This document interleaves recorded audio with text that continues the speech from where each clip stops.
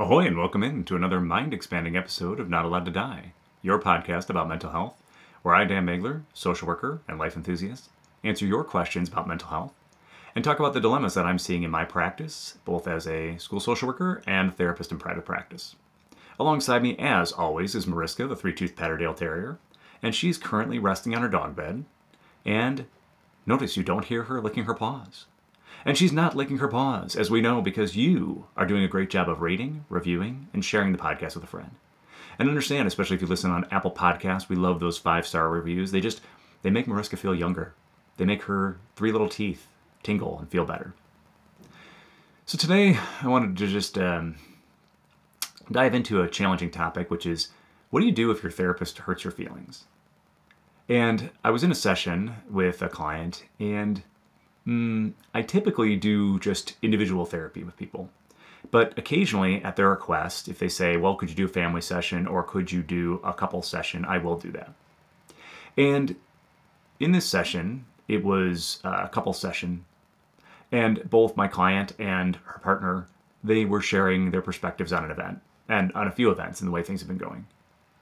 And my client was really feeling invalidated and upset by the way her partner had reacted to some things. And she asked me, what's your honest assessment of how things went? And when I gave my assessment, I probably err a little bit, and I often do this, on the side of balance toward the partner. And I coach my son in lacrosse, and he gets frustrated because he's like, you never make it fair. You always make it so I'm more likely to lose the drill or I'm on the team that's worse. And I said, well, I don't go out of my way to make it unfair, but if I have to choose who I'm going to favor, my son or random other kids on the team, I'm going to choose the random other kids on the team because I never want to be accused of favoritism. Well, in a session where I'm the therapist and I have the relationship with the client, I'm not trying to ever be unfair, but I'm guessing subconsciously I probably do favor the person who's on non-neutral ground. The partner, the parent, whoever else is coming into this space where they might feel a little bit more insecure. I want to make sure I'm honoring their perspective to the greatest degree I can, but sometimes I probably overdo that, and I'm wondering if I did that in this case. All I know is that from the body language and tone, even some of the direct comments of my client, she felt like I had invalidated her, and I may have chosen the side of her partner. And now we're going to have to repair that. And hopefully we'll get that chance. I think we will. We have a session scheduled, and we've communicated via text, so I know that session is going to happen. But it's one of those things where I'm replaying it in my mind because I want to make sure, again, in my perfect world, every session would end with the client feeling better, more relaxed, happier. And that happens the majority of the time. But if we're doing important work, again, if I was a personal trainer or a physical therapist, there might be times when the person's really sore at the end of a workout, at the end of that physical therapy session, because we're doing work that matters. We're taking some risks, we're pushing things. And so it doesn't feel good, but it doesn't mean that good work isn't happening. The greater fear that I have is that I can offend someone, hurt their feelings, and not notice that I did it. Because even though I'm a therapist and I'm trying to be empathetic, is it possible that sometimes a stray comment might get mentioned? Maybe I say something terrible about the Green Bay Packers, not realizing that a person's grandfather played for the Packers or was a huge Packers fan. Can we say things that are invalidating? All the time we can do that. And the greater fear that I have is, as a therapist, that I might do that and not even notice that I'd hurt someone's feelings. So when we know we've done it, okay, I can bring that up, the client can bring that up, and hopefully we're going to have a chance to work through that. If you have a therapist and your therapist has done something that offended you, I hope you will bring it up with them. Because therapy is supposed to be your place, your laboratory, where you can work through these issues. And your therapist will probably not feel great about the fact that they hurt your feelings, but hopefully what they're going to do is validate your perspective. Now, in looking back on this session, and I have, again, as I say, replayed it over and over in my mind, I'm not sure how I could have handled that better or differently. But there must be a way, or maybe there wasn't a way. Maybe, again, if I was being honest and authentic and giving the person feedback, sometimes the feedback can be painful. We don't want to hear all truth. I often say that the truth is a knife. A knife is not good or bad. It just depends on how it's used. I've talked before about how I was at a conference where the great Irving Yalom, or some people call him Yalom, whoever, he wrote all the textbooks on how to be a therapist and how to run group therapy and whatnot. And he's also written a bunch of novels, like From When Nietzsche Wept, or his book Love's Executioner is one of the great books that every therapist should read about mistakes that he made as a therapist in his practice. So I was at this conference and he was being beamed in from San Francisco, and people got to ask these questions. And one therapist stood up and he said, "What do you do if you're bored in a session with your client?" And Yalom said, "Well, you don't tell them that you're bored, but you do authentically say, I'm not feeling a connection here right now."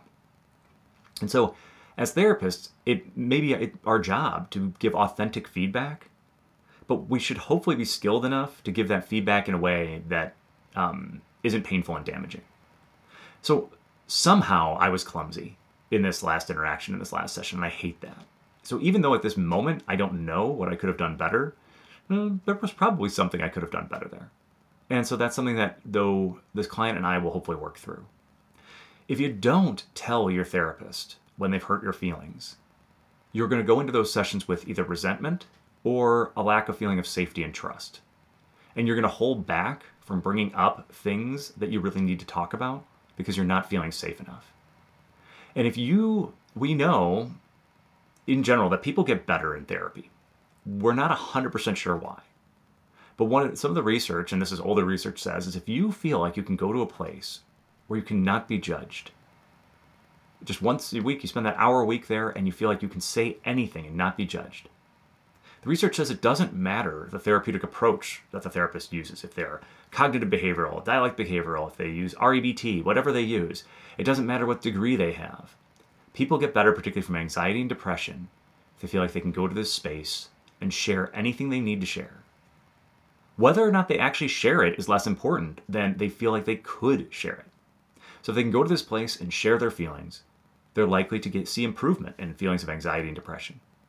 So if your therapist is saying or doing something, my sister, and I mentioned this in the podcast, she went to a therapist when she was in college, who, when he went to go clean his glasses, he took his glasses off and he licked them to clean the glasses, and she was like, "Oh, well, I'm never going back there again."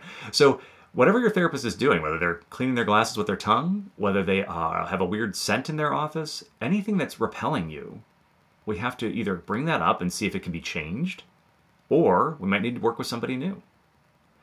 But most importantly, when you bring it up and the therapist can own it, they can model for you how taking feedback should look, and that you can hopefully see that in your future relationships.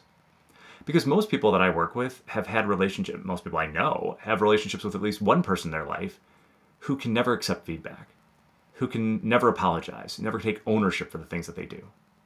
And if that was a primary caregiver, especially when we're growing up, that can lead us to feel like, okay, I don't know how to give feedback. And so when I have conflict in my relationships, rather than staying and working through it, I just check out and I start to figure out my escape plan. And we want to not do that. As often as possible, we want to be assertive in all of our connections and relationships. If you are in a connection with someone, be it a parent, be it a boss, where you can't be assertive with them because it would lead to too many repercussions, they would fire you or they would ground you or whatnot, well then always go back and write down what would the assertive response have been. And then you might say, well, this would have been the assertive response to whatever this person did, and I didn't do it because they would have freaked out on me, but it's still good training. And if you realize that there's a person in your world who you can never give the assertive response to, especially if that's your job or whatnot, you probably need to move on to a new job. If it's your romantic partner, you need to move on to a new relationship. And if it's your therapist, you need to move on to a new therapist. If you can't feel safe enough to be assertive with that person, you're not going to be able to do the work that you need to do. If you can, and you can work through that, that can give so much ammunition. The partner of my client could sense that there was this feeling, hurt feelings and disconnect. And they asked, hey, is this a good idea? Or is me coming into this space damaging your therapeutic connection with, my partner, your primary client? And I said, I don't know. I think there's good and bad in it. I think the good is that I'm getting to see dilemmas in real time. I'm getting to see the hurt and the pain. And as much as that's uncomfortable, and I think it's also uncomfortable for my client, I think my client would prefer to, and this happens frequently, people want to come into their therapist space and present a certain version of themselves that they have control over. And that version of her when she was more raw, when she was upset, well, that's not a version that she has total control over. And that might be embarrassing and uncomfortable, but it makes the work more authentic. So I think there's good and bad in it. Ultimately, if it means that she's not going to be comfortable coming to sessions anymore, well, then that was a failure of an experiment. How do I decide? Well, again, we said I'm never going to take on something that I feel like is out of my area of scope and expertise. So if I feel like I cannot do that without doing more harm than good, I'm not going to consent to doing it, even if the client is asking me for it. Hey, can you do this kind of therapy? Can you do it? If I don't know how to do it, I'm not going to do it. But if the client is asking for something, can we try this? Can we try? Back when I most of my sessions are online, but when I was doing sessions in person, can we try going for a walk while we do sessions? Sure. Try all kinds of things. Can we try watching media together and, like having that going on in the background? So doing whatever the client is asking for, they know themselves the best what might bring them more comfort. I think we should always try. And creating that space together. And I think that's another, so many people don't realize that they have agency in creating the therapeutic space. If you just turn the wheel over to the therapist and say, you drive, wherever you go, you're the expert. Okay, well, they're the expert in what's worked for other people, but you need to become the expert in you, in what's going to work for you in therapy. So if anything's feeling uncomfortable, if it's hurting, just again, like if you're working with a physical therapist and it's hurting, your knee is hurting, it's not, and you find yourself dreading going, well, you need to talk to the physical therapist about that because they're going to push you through those range of motion things and they're going to try to get the best out of you. And if you're not giving them that feedback, they may push you further and you could end up actually doing more damage. And that's, to me, that would be the ultimate nightmare, is if I damaged a client's ability to trust because of the way I reacted to things or because I hurt their feelings or whatnot, that would be a terrible feeling. So I hope for everyone who's hearing this, take risks in any relationship you have of letting people know. Be assertive whenever we have that opportunity. And particularly in therapy. If it's not going, you're paying for it.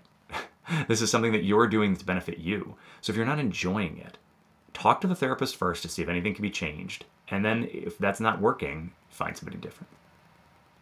Well, just a few thoughts about that and how it, again, interacting about feelings in therapy. If you have questions for Mariska and I, remember to email us at dmaiglerlcsw@gmail.com. Until we speak again, do whatever it takes to get you through this world. Remember, you are not allowed to die.